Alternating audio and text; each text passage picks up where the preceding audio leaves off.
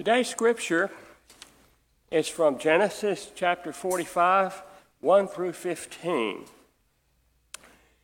Then Joseph could no longer control himself before all those who stood by him, and he cried out, "Send everyone away from me." So no one stayed with him.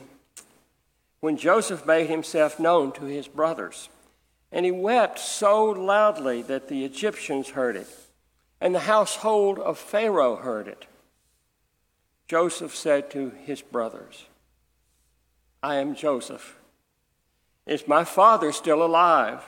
But his brothers could not answer him, so dismayed they were at his presence. Then Joseph said to his brothers, "Come closer to me." And they came closer. He said, "I am your brother Joseph, whom you sold into Egypt. And now do not be distressed or angry with yourselves because you sold me here, for God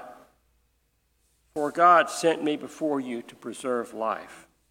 For the famine has been in the land for these 2 years, and there are 5 more years in which there will be neither plowing nor harvest.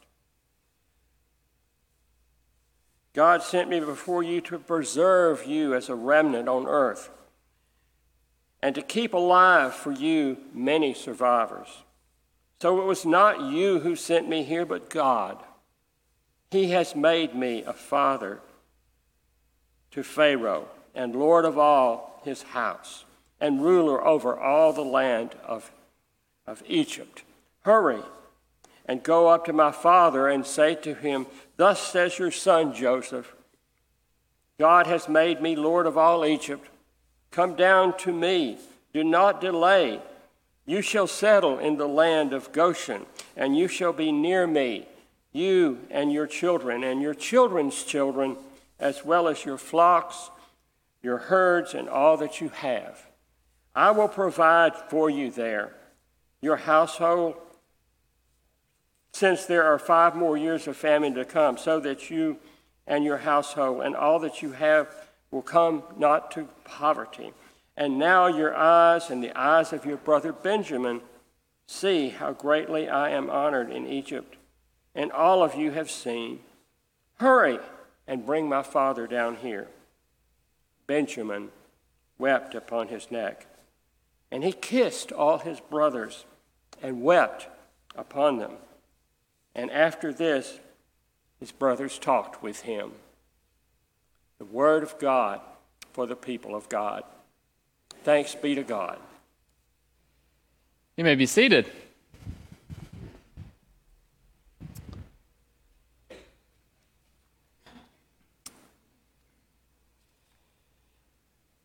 You know, this past week has not by any means been easy. I have sat in my office, I have sat in my car, been at my house, and just thinking through the different events and situations that are going on in my life this week, I have sat and asked, why? Why are we here? Why did this happen?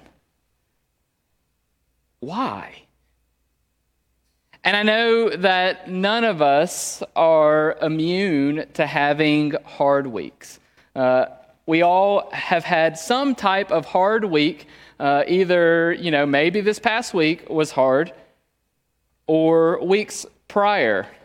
And sometimes a hard week comes maybe just in one area of our life. Sometimes when it rains, it pours, and you feel the hard weeks in every aspect of your life.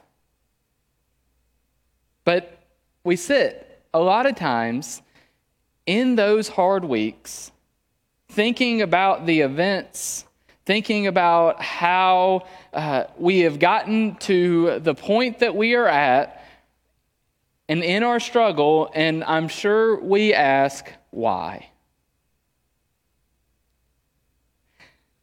And a lot of times, when we experience or go through those weeks that are so tough, And those weeks where we do sit and we just wonder why. When we sit and we wonder with God, why? Why?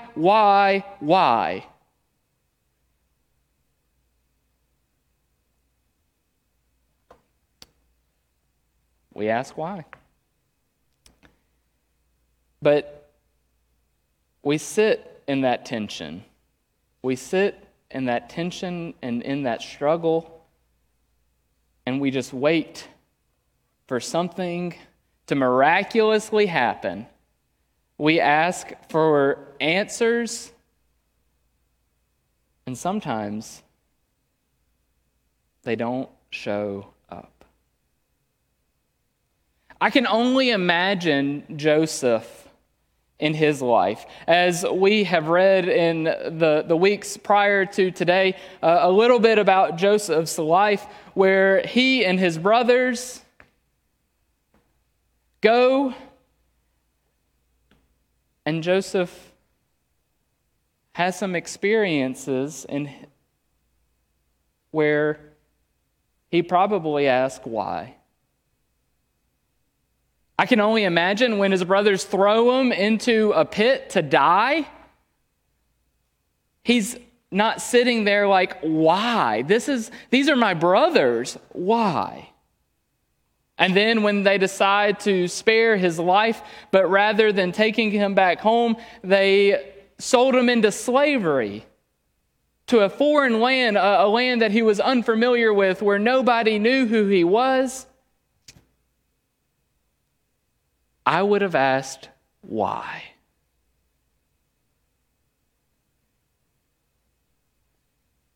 When they told his father who loved him so much,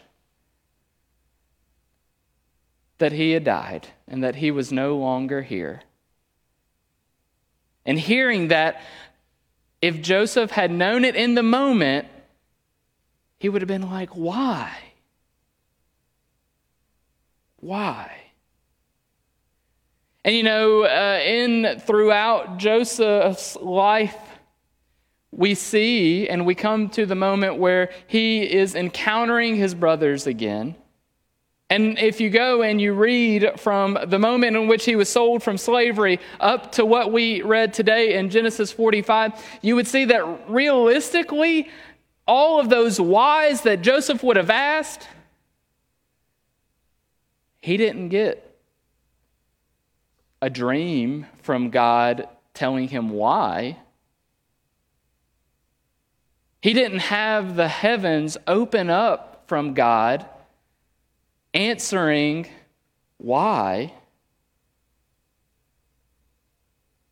And so at this point, he probably still doesn't know why.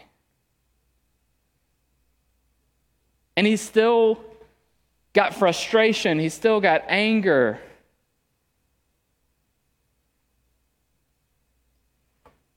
But even though the why has never explicitly been answered by God,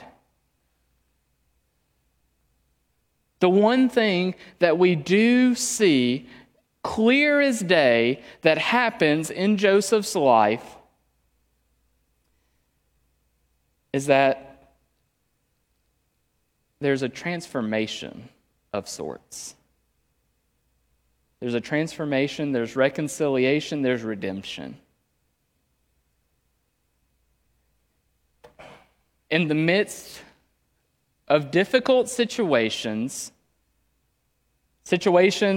that were hard for Joseph, situations that caused feelings of anger, of frustration, we see where Joseph breaks down crying. And all of a sudden, that anger and that frustration is not seen like it was. All of a sudden, Joseph then goes and shares to his brothers who he is. Not only does he share with his brothers who he is, he says, I am going to make sure that you were taken care of in the midst of this famine that the community has been experiencing, and in the midst of the famine that they are going to continue to experience. And again, right? We talked about how God doesn't show up to Joseph in a dream necessarily, that God hasn't opened up the heavens. There is not even a mention about God in the moment in which Joseph is crying. But yet God is the one who transformed. God is the one who helped reconcile. God is the one who brought redemption. At what point in our lives, and it might be a time, this very second, that you ask why, but at what point are we done asking why, and we're looking forward to see how God is continually present and how God is continually transforming lives, how God is continuing to redeem lives and to bring reconciliation. At what point do we stop asking why and we start going forward knowing that our God transforms, our God redeems? Now, as I stand right here, and as I have absolutely asked why this week,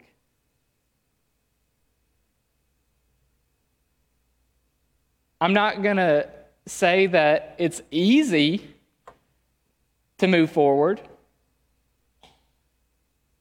It's never been easy to be a follower of God.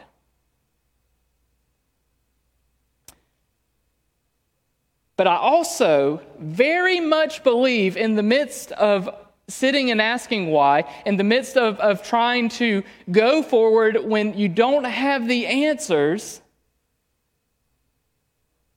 and knowing that it is not easy to be a follower of Christ, I know without a doubt that God is not done in this world.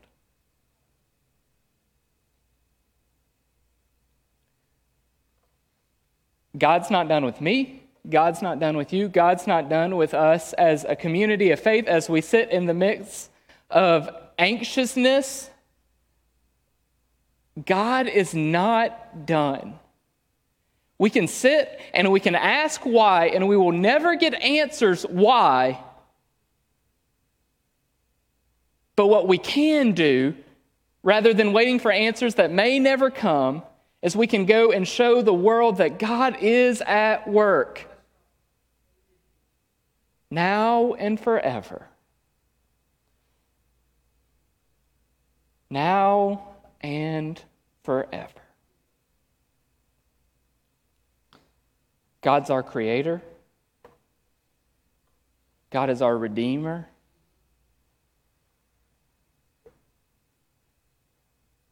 God is still at work. No matter if we ever know why we experience hardship, why we experience struggle, those weeks that you just sit and you want to know all the answers and you never find out, and you get frustrated and angry and mad and down on yourself, hold on to knowing that God is our Redeemer, God is our Creator, God transforms life, God is still at work. So let us move towards fulfilling the work that God puts before us. Let us move forward to being that redeeming, almighty, loving presence of hope even when we don't know why.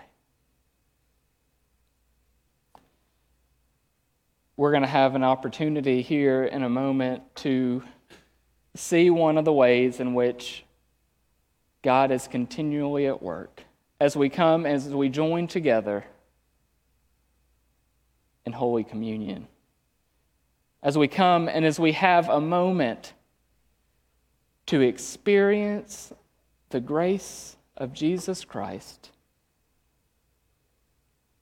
in a way that we don't understand, in a mystery that we continue to ask, what is this? Why? But a moment of where we're reminded of God's grace, and a moment where God can transform, because God is still at work. Let us pray.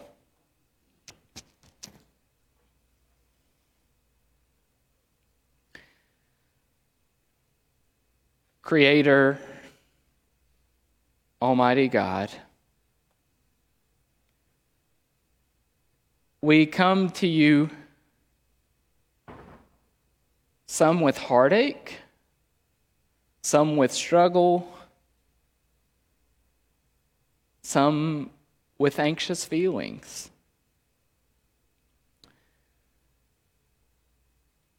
But we also come knowing that you, our God, are with us. That you, our God, continues to redeem the world. That you, our God, continues to be at work. So, Lord, as we come before you and as we experience your grace in this moment of communion, help us know where you are leading. Help us continue to transform our lives so that we may be your presence of love, of hope, of grace in the world. We thank you, God. Amen.